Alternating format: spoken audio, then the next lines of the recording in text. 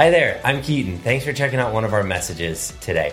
We would love to get connected with you and your family. One easy way that you can do that is by texting River Connect. That's one word to the number 97,000. You can also head to our website, theriverchurch.cc, to learn more about us and upcoming events. Lastly, if you want to give to the River Church, you can text the amount that you want to give to 84321 or head to our website and click the Give tab. Thanks so much for joining us. We hope you enjoyed today's message. Good morning, church. My name is Roy Townsend. I'm the Grow Pastor here at the River Church, and it's my privilege to be here this morning with you. We've had such an exciting time. As Pastor Jason said, we're going to be in Ruth chapter 3. Always want to welcome our guests. We are so glad that you are here. We want to connect with you, as he said. I'm also just reflecting on our February as a church, our family month. We have been so excited and challenged by the activity of the church. We know that everyone, when we say family month, sometimes people go, my family. They don't have warm fuzzies always about their family. And we as a church want you to know that we take that seriously. We understand that. But we also know that God instituted the family and that there's an attack on the family in many ways. And so we want to do whatever we can do to support you and to support the family.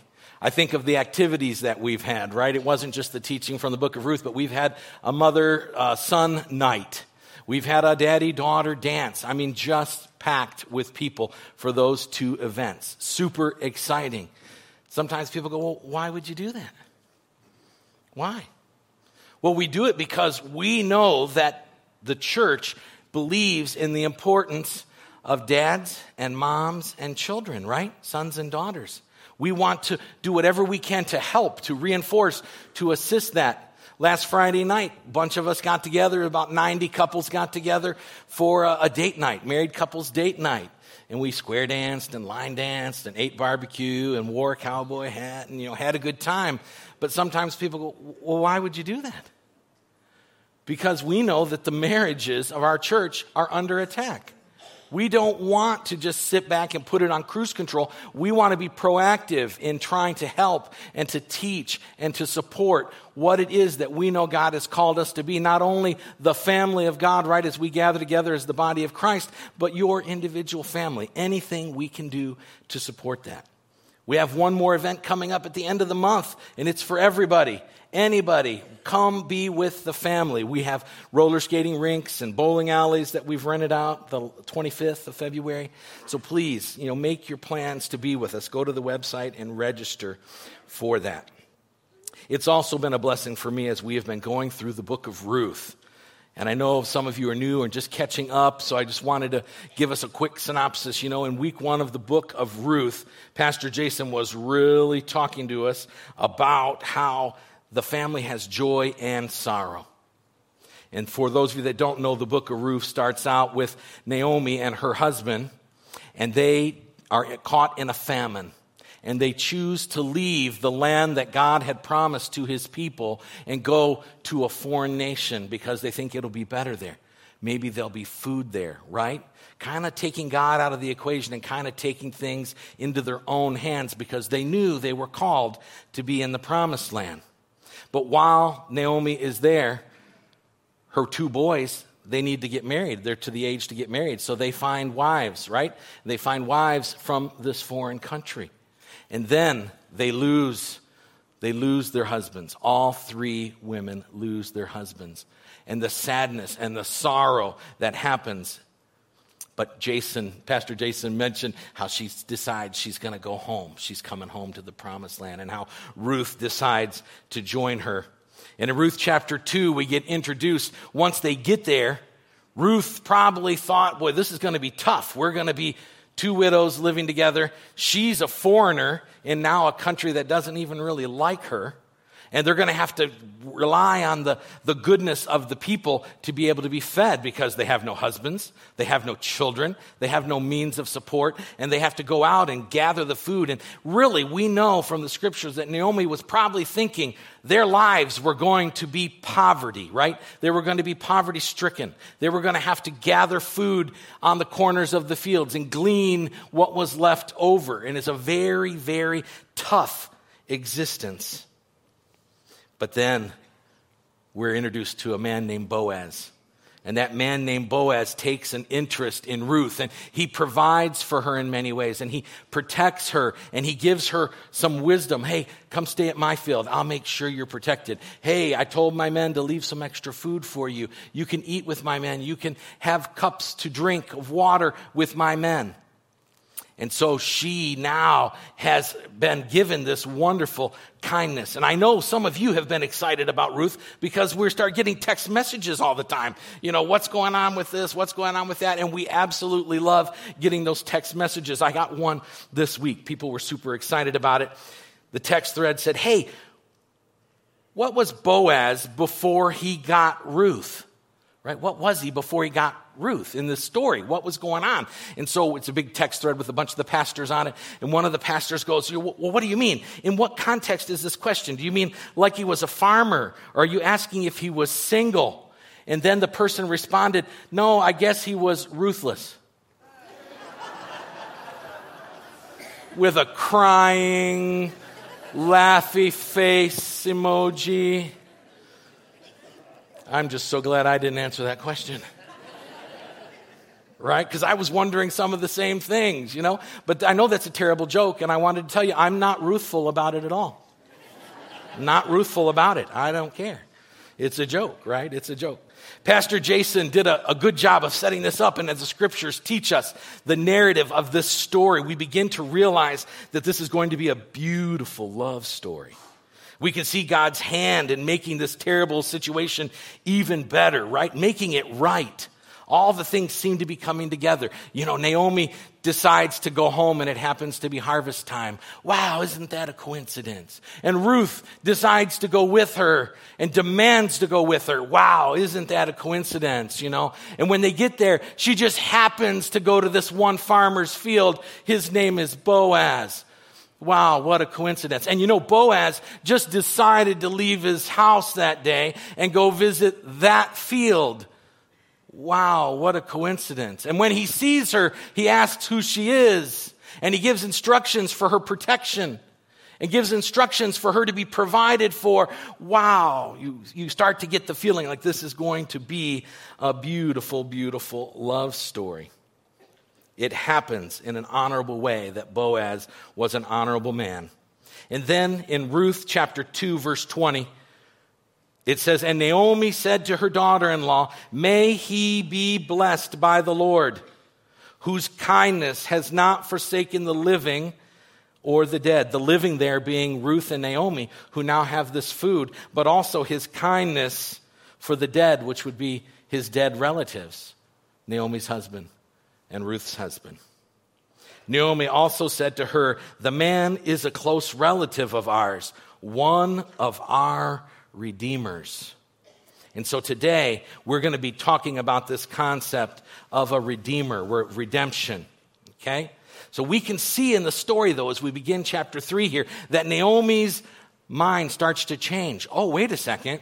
Wow, that's neat. We can start to see how God's working and moving. And then Naomi, you know, I mentioned this earlier in the week to somebody, and, you know, they started talking about, you know, oh, is she being like a busybody? Is she being a matchmaker? Matchmaker, make me a match, right? From the movie, right? Just wondering, like, what's going on here? Is Naomi trying to force this situation? And of course, we hope not. We hope not. But in Ruth chapter 3, verses 1 through 5, we'll start there. It says, then Naomi, her mother-in-law, said to her, my daughter, should I not seek rest for you that it may be well with you? Really, verse 1 is a reference there. That rest is trying to find her a husband, right? That rest is so that she doesn't have to live in this poverty-stricken situation, right? Is not Boaz our relative? Verse 2. with whose young women you were? See, he is winnowing barley tonight at the threshing floor. Then it goes on in verse 3. It says, wash therefore and anoint yourself and put on your cloak and go down to the threshing floor. But do not make yourself known to the man until he has finished eating and drinking. But when he lies down, observe the place where he lies. Then go and uncover his feet and lie down, and he will tell you what to do. And she replied, all that you say, I will do. Now, one of the commentators that I enjoy reading is Warren Wiersbe. And Warren Wiersbe said, listen, we have to keep in mind that the book of Ruth is much more than a record of a marriage between a rejected foreigner, a rejected alien, to a respected Jew. It is also the picture of Christ's relationship to those who trust him and belong to him. So as much as we all can love a good story, right? You know, like, aw, he treated her nice. Aw, right? You know, like it's like, oh, I can just see us all drawn in like a Hallmark movie, right? Like, oh, he's such a good man. He's such a good man. But then we start to wonder about Naomi's advice, right? Part of the advice that we see here seems to make sense, you know. Verse 3, wash yourself. Yeah. That sounds like good advice if you're looking for a husband or if you're looking for a wife, right? I mean, I worked in middle school, elementary school, and high school, and I have a whole speech about wash yourself. Take a bath. The rest of us don't want to smell it, right? So, yes, we say, oh, man, that check the box. That makes good sense. You're going out on a date, looking for a mate, take a bath, okay? Like, oh, that makes sense, okay. And then she says, anoint yourself. Anoint yourself. Like, okay, now at this time, obviously bathing is difficult and smells are difficult, but using the oils to make sure you smell good. Like I remember the middle schoolers, this is one of the things we had to tell them to do less of because they thought, I don't need to wash myself. I can just use a whole can of Axe body spray. And then I will smell good. And then I'm like, no, you make me want to puke twice, okay? I want to smell from the Axe body spray, I want to puke, and from your smell, I want to puke, right? So no, it's wash yourself, then a little bit of Axe body spray, right? But we all seem to understand as we're reading this story, it makes sense. Take a bath, make sure you smell good, right? And then put on a cloak, right? Okay, no, so now it's worried. Make sure that you look nice. Make sure that you look attractive, okay? Like, man, I like this, check. Make sure you're wearing what you're supposed to wear, looking attractive. You're looking to find a husband or to find a mate, right? Seems to make sense. But honestly, from that point on, the advice sounds a little stalkerish to me. I mean, in today's world, we would call the cops, right? We would look for a PPO order against somebody. Oh, Naomi's like, I know where he's going to be. He's going to be down at the threshing floor tonight, right? And yeah, take a bath and put on nice clothes and make sure you smell good. But then, watch him. Make sure he gets all his work done. Watch him, make sure he's eaten, and had his drink, right? Make sure he gets some rest before you happen upon him. So this is really weird. Now, for some of us, we might wonder, what is a threshing floor? For those of you that don't know, just real quickly, a threshing floor would have been a community space on the outskirts of town. It would typically be up on a hill, and it would be either an elevated platform or a large rock. And then the farmers of the community would bring their harvest in, and they would take the stalks, and they would beat them against the rock. And they would separate the stalk from the fruit, or the barley, right, or the wheat, okay? And so what's left, but it would be a very difficult job. It would be a hard job. So they wanted it to be elevated and up on a hill so that you would get a breeze, so it wouldn't overwhelm you. And you would do it at night so that the desert sun wasn't hurting you, right? And then they would take the harvest, and they would kind of throw it up in the air because there was a husk or a kernel around what you wanted, the barley or the wheat. And the breeze would then separate the chaff from the harvest, right? And we okay, now it makes sense. But during this time of Judges, this was really interesting to me because Pastor Jason said this, the scripture tells us that man did what he thought was right in his own. It wasn't about following the law. It wasn't about doing what was right. It wasn't about doing what was good. So that as the man would do this, he'd have to sleep there to protect the harvest because people would come and try to steal it. They would come to try to steal part of it. So Naomi knows what's going to happen here. He's going to work real hard, then he's going to eat dinner and drink, and he's going to be a little happier, and then he's going to go to sleep because he's tired, and he's going to go to sleep right there.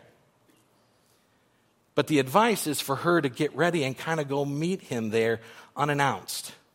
Let him fall asleep and then come up to him.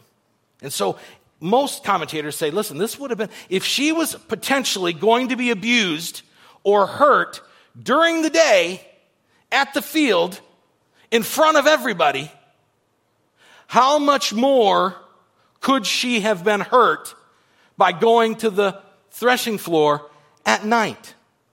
Most of the scriptures, when you hear description of the threshing floor at night, most of the women that arrived there at night were somebody who was going to sell their body for sexual immorality. So that was, hey, I don't want this, but this is kind of weird. This advice is, you're going to go during that time, and what's going to happen, and who else could stumble upon her. So that's why I say, it just seems a little weird. Like, I know where he's going to be, and I know what he's going to be doing, right? So the commentaries that I read, they were super split on this issue. Is this good advice? Or is this Naomi trying to get in the way of what God has? So let's go on. Verse 6. So she went down to the threshing floor and did just as her mother-in-law had commanded her. And when Boaz had eaten and drunk and his heart was merry, he went to lie down at the end of a heap of grain. Then she came softly and uncovered his feet and lay down. At midnight, the man, being Boaz, was startled and turned over. And behold, a woman lay at his feet. And he said, "Who are you?" And she answered, "I am Ruth, your servant. Spread your wings over your servant, for you are a redeemer." Now this is where, it's interesting to me. We might not fully understand, right? This isn't how we would say how finding a husband or finding a mate, right, how it would take place. We get a little weird about it. It's like, this doesn't make sense, But we can see here, she came softly, coming to him, uncovered his feet, laid down by his feet. There's something tender about this moment. But then he was startled. It's midnight. It's pitch black. He's at the threshing floor. What do you think he thinks the woman wants who's at his feet? Okay? It's interesting to think, who are you? He can't even see her and know who she is. And then she explains who she is. I can tell you, I can empathize with Boaz. I think he did a nice job. My wife would tell you that you startle me awake, it's not a pretty picture. It doesn't matter how rational your conversation is, it is not a good thing. Okay, I tell people I'm like a bear cat or I don't know what, my kids, they know if dad's already asleep, softly around to wake up mom, right? Because dad may not respond the correct way. So I can only empathize with Boaz as he's startled awake and there's this woman at my feet. And what does she want and who is she? But she says, "I am Ruth, your servant." It's interesting. Most of the other references to Ruth that we've seen so far, she's a widow. She's a Moabitess. She's a foreigner. But this time, she's his servant, asking him to spread his wings over her. So this is really weird, right? Her answer seems weird to us. What is going on? This concept of spreading your wings, okay, or laying your cloak over them, we don't understand it, right? We're not like, this doesn't make sense to me. But we know throughout the scripture, this concept of the spreading of the wing, it was a way of saying, you belong to me. I'm going to spread my wing out in protection of who that is. We see it with Elijah, the prophet, when he comes upon Elisha, who's going to be his assistant. And Elisha is working in the field, and the scripture records that he spreads out his cloak. And now I'm calling you. God is calling you to come be with me, to be mine. In this way, she's saying, spread your wing. Hey, I'm in this bad situation. I'm a foreigner. My husband is dead. We're having to glean, pick up the food on the corners of the field, right? I need help. I'm in a difficult situation. Would you please spread your wing? Call me your own. Make me your wife. It's a beautiful picture. We know that God did this with the Jewish nation. In Ezekiel 16, verse 8, it says, when I passed by you again and saw you, behold, you were at the age of love. And I spread the corner of my garment over you and covered your nakedness. I made my vow to you and entered into a covenant with you, declares the Lord God, and you became mine. So this is God, a reference to God speaking to the Jewish nation as he calls the nation out of slavery. And he's going to put his wing or his cloak of protection around them. And they are now called back to him. They are called mine, he is saying. She is asking Boaz to call her his, to redeem that situation. He is the Redeemer.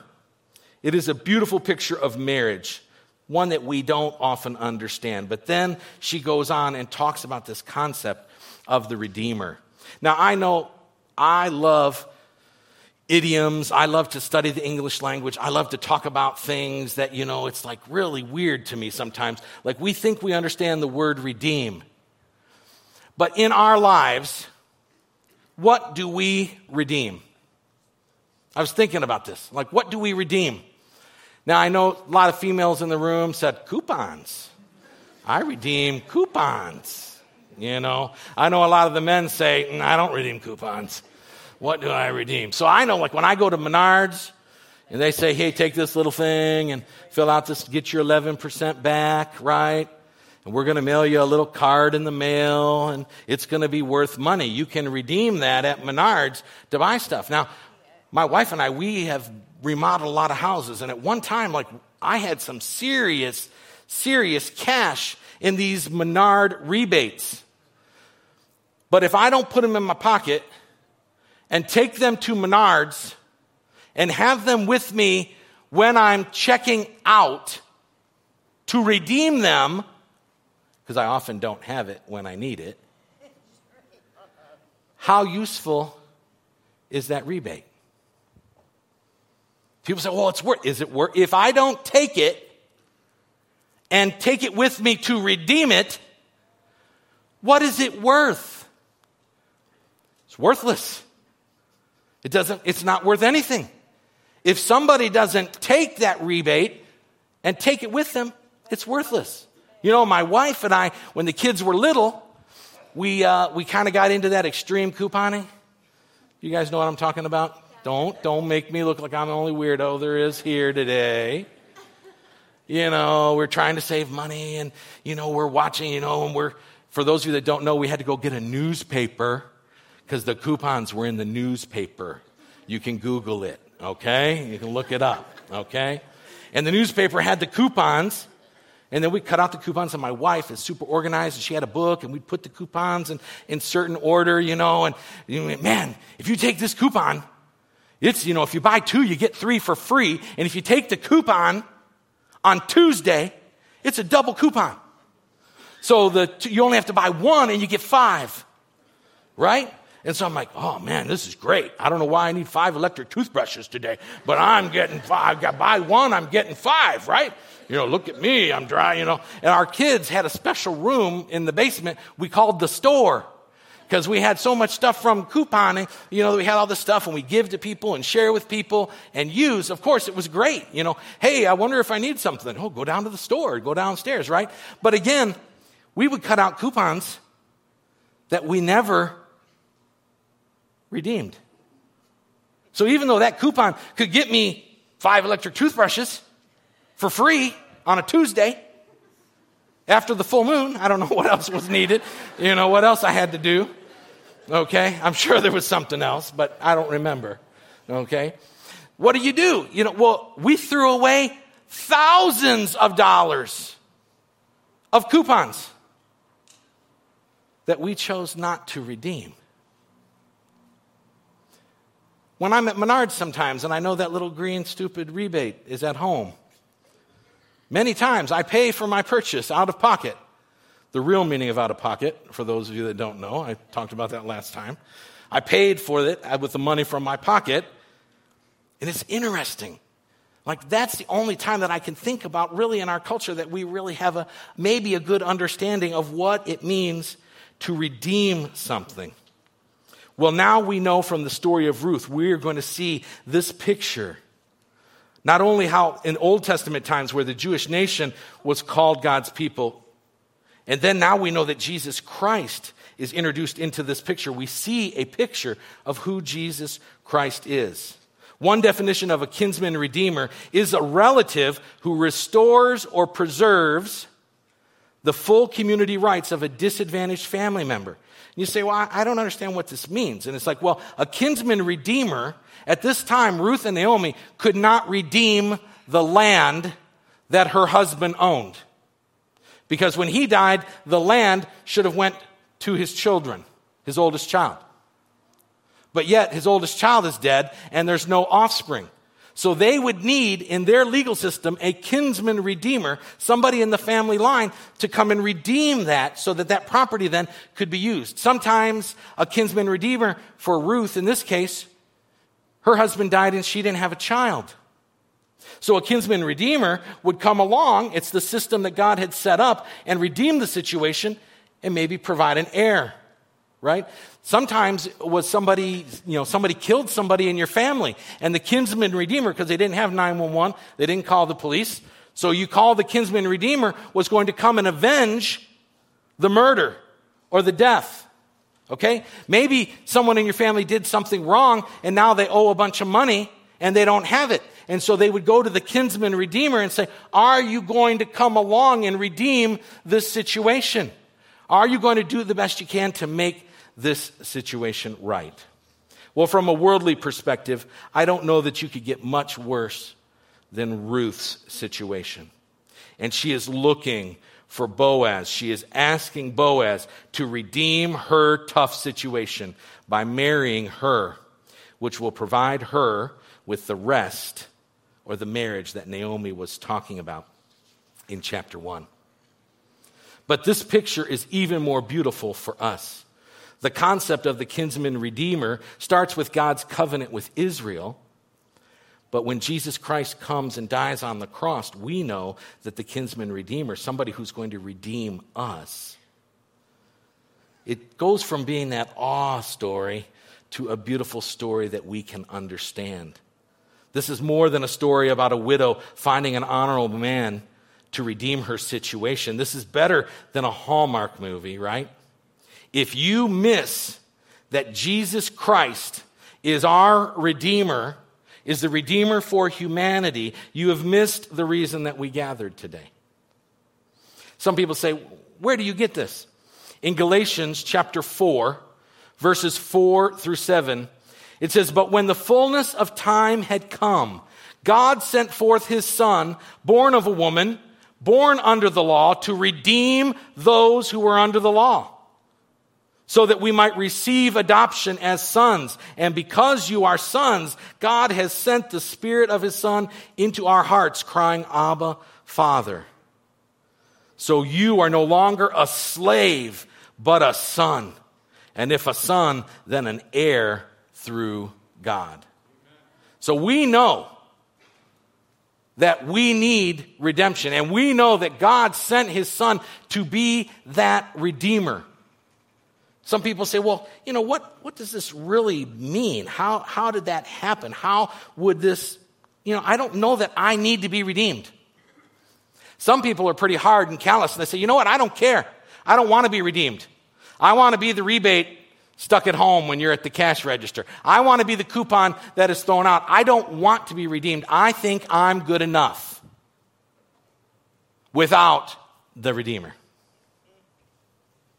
John 3, verses 17 and 18, it says, for God did not send his Son into the world to condemn the world, but in order that the world might be saved through him. Whoever believes in him is not condemned. But whoever does not believe is condemned already, because he has not believed in the name of the only Son of God. So it really doesn't matter that you want to be the coupon left in the booklet. It doesn't matter that you want to be the rebate that never makes its way back to the store. You and I are condemned already. If someone doesn't choose to come along and redeem us, then we are condemned. And we know what that condemnation means. It means that we would spend eternity separated from God, and we will spend eternity in hell. But how did Jesus Christ provide this redemption? He told his disciples in Luke 24, I really enjoy this passage. He said, "Thus it is written that the Christ should suffer and on the third day rise from the dead, and that the repentance for the forgiveness of sins should be proclaimed in his name to all nations, beginning from Jerusalem." So you say, wait a second. Okay, I understand I'm condemned. I understand I need to be redeemed. And now you're telling me that God sent his Son, and he provided that redemption, that he had to suffer, and he had to die, and he was risen from the grave. And then he says that repentance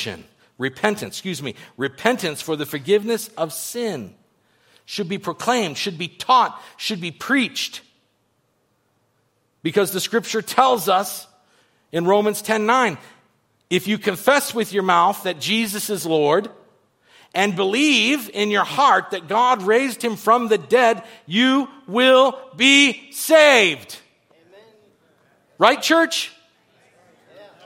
Yes, you will be saved. But it's hard. Some of us are in those terrible life circumstances, and we don't see how God could love us in our life circumstance. It's hard. Some people truly believe that there is no redemption provided for them. Whatever it is that they have done, they feel it is too great for God to forgive. I'm sure Ruth could have talked herself out of it too. You know what? He probably wouldn't want a foreigner for a wife. He probably wouldn't want a wife who married a guy who ran away from the promised land. I'm sure Ruth could find many reasons, but Boaz gave protection to her. He was an honorable man. He provided for her. He was an honorable man. Just like God has provided for us a Redeemer.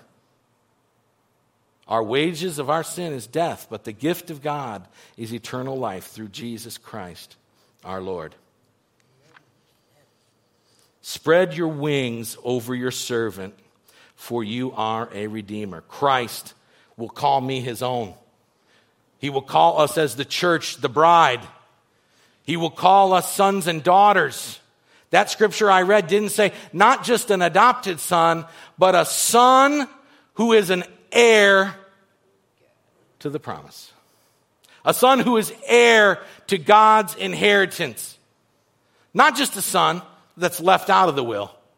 Not just a son who's called the son in name only, but truly adopted and truly made an heir with Christ. If you have not figured out who Jesus Christ is, please don't quench the Spirit. After the gathering, as people are coming forward for prayer, if you need and have questions about who Jesus Christ is and what he has done for us, please come forward. Allow someone to share the scripture with you, because we know that if you confess with your mouth that Jesus is Lord and you believe that God raised him from the dead, you will be saved. We know that redemption is provided for us. Picking up in verse 10. And he said, this is Boaz's reaction to the startle. And he said, "May you be blessed by the Lord, my daughter. You have made this last kindness greater than the first, in that you have not gone after young men, whether poor or rich. And now, my daughter, do not fear. I will do for you all that you ask. For all my fellow townsmen know that you are a worthy woman. And now it is true that I am a redeemer, yet there is a redeemer nearer than I. Remain tonight, and in the morning, if he will redeem you, good, let him do it.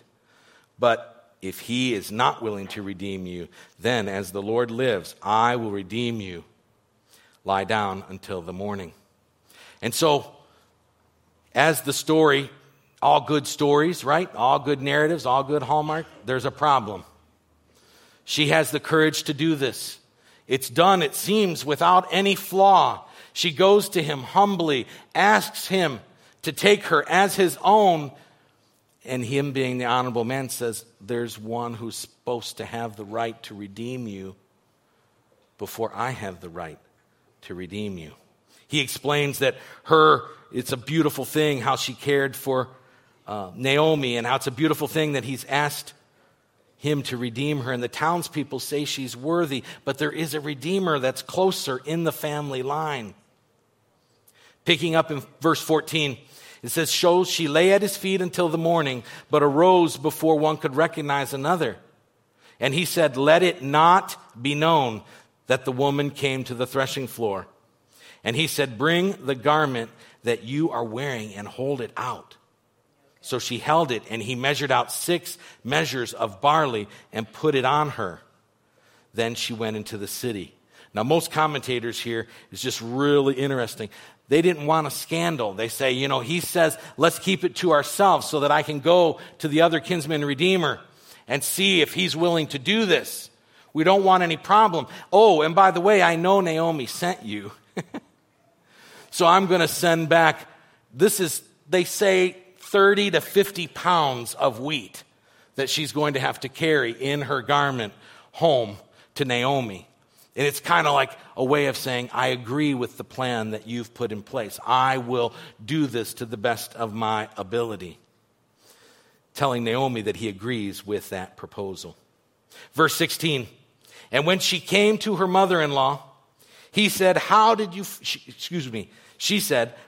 fare, my daughter? Then she told her all that the man had done for her, saying, these 6 measures of barley he gave to me, for he said to me, you must not go back empty-handed to your mother-in-law. She replied, wait, my daughter, until you learn how the matter turns out, for the man will not rest, but will settle the matter today." We know that Boaz was this honorable man. We know that the timeline kind of speeds up here. Get ready to meet him, wait to meet him all night, right? Take the barley, go home. Now it's morning. We know that the story starts to speed up here and things start to happen. We can see that Ruth is being protected and provided for by the honorable Boaz. This week, right, we know what the Redeemer is now. We know what redemption is. We understand the kinsman Redeemer, but there's this problem. So for next week, the cliffhanger this week was the kinsman Redeemer. For next week, it's what are the ramifications of somebody being redeemed, right? What is the picture that we get to see? And that's Ruth chapter 4. But as far as for Ruth chapter 3 and our family month, listen, redemption isn't just, okay, I accept him and I believe. The redemption is an ongoing process within our family lives. Ruth went and found food and brought it back to Naomi. So Naomi was provided for partly through the redemption process that's happening, right? We can work in our families. This is why the church wants to help you and support you and to train you and share God's word with you so that you can help in a slower process, in a smaller process, redeem your family. Point your family in the right direction. Fill your family up with the truth of his word. Share with your children that Jesus Christ died and he is the way and he has provided salvation. He has decided he will be your Redeemer. But you have to believe, you have to accept, you have to confess Jesus Christ as Lord. as I stated earlier, we know there's a lot of hurt in the family. I know many of us, myself included, can look at, and I can remember every time that I didn't provide that example. Not every time, but most times. That I didn't provide that example for my family. I can vividly remember my failures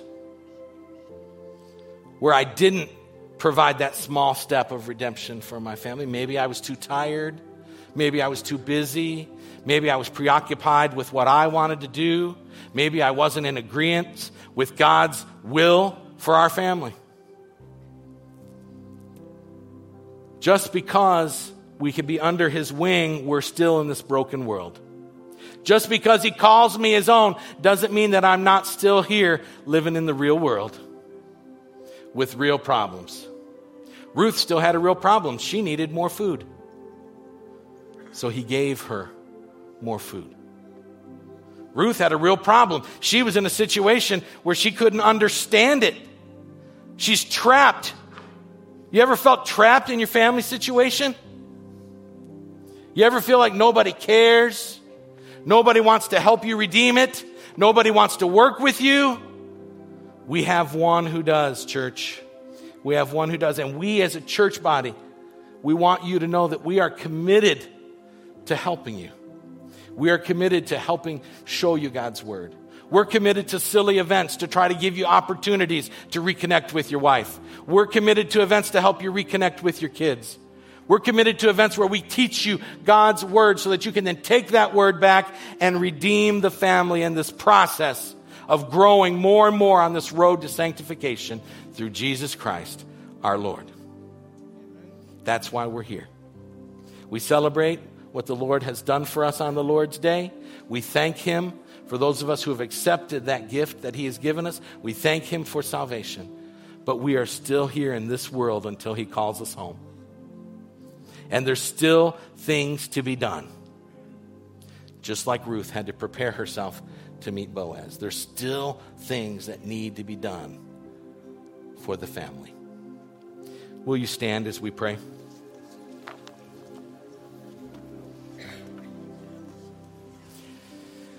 Lord, we love you, and we thank you for these gifts and these talents that you've given our church body. Lord, we thank you for your word that you've given us to preach and to teach. Lord, we thank you for the gift of the Spirit that moves upon us. Lord, we pray that we as a body would be found faithful, that we would faithfully love the other members of the body of Christ, that we would help support them in their endeavors to grow in your word and grow in community and grow in their family and this road, on this path to growing more and more. Lord, we thank you for that opportunity. Lord, we pray that you be with those who will come forward today for prayer and those who will come forward today to hear your word, to understand what salvation is, to understand the redemption that you have provided through your shed blood on the cross. We thank you, Lord. We ask all this in the name of Jesus. Amen.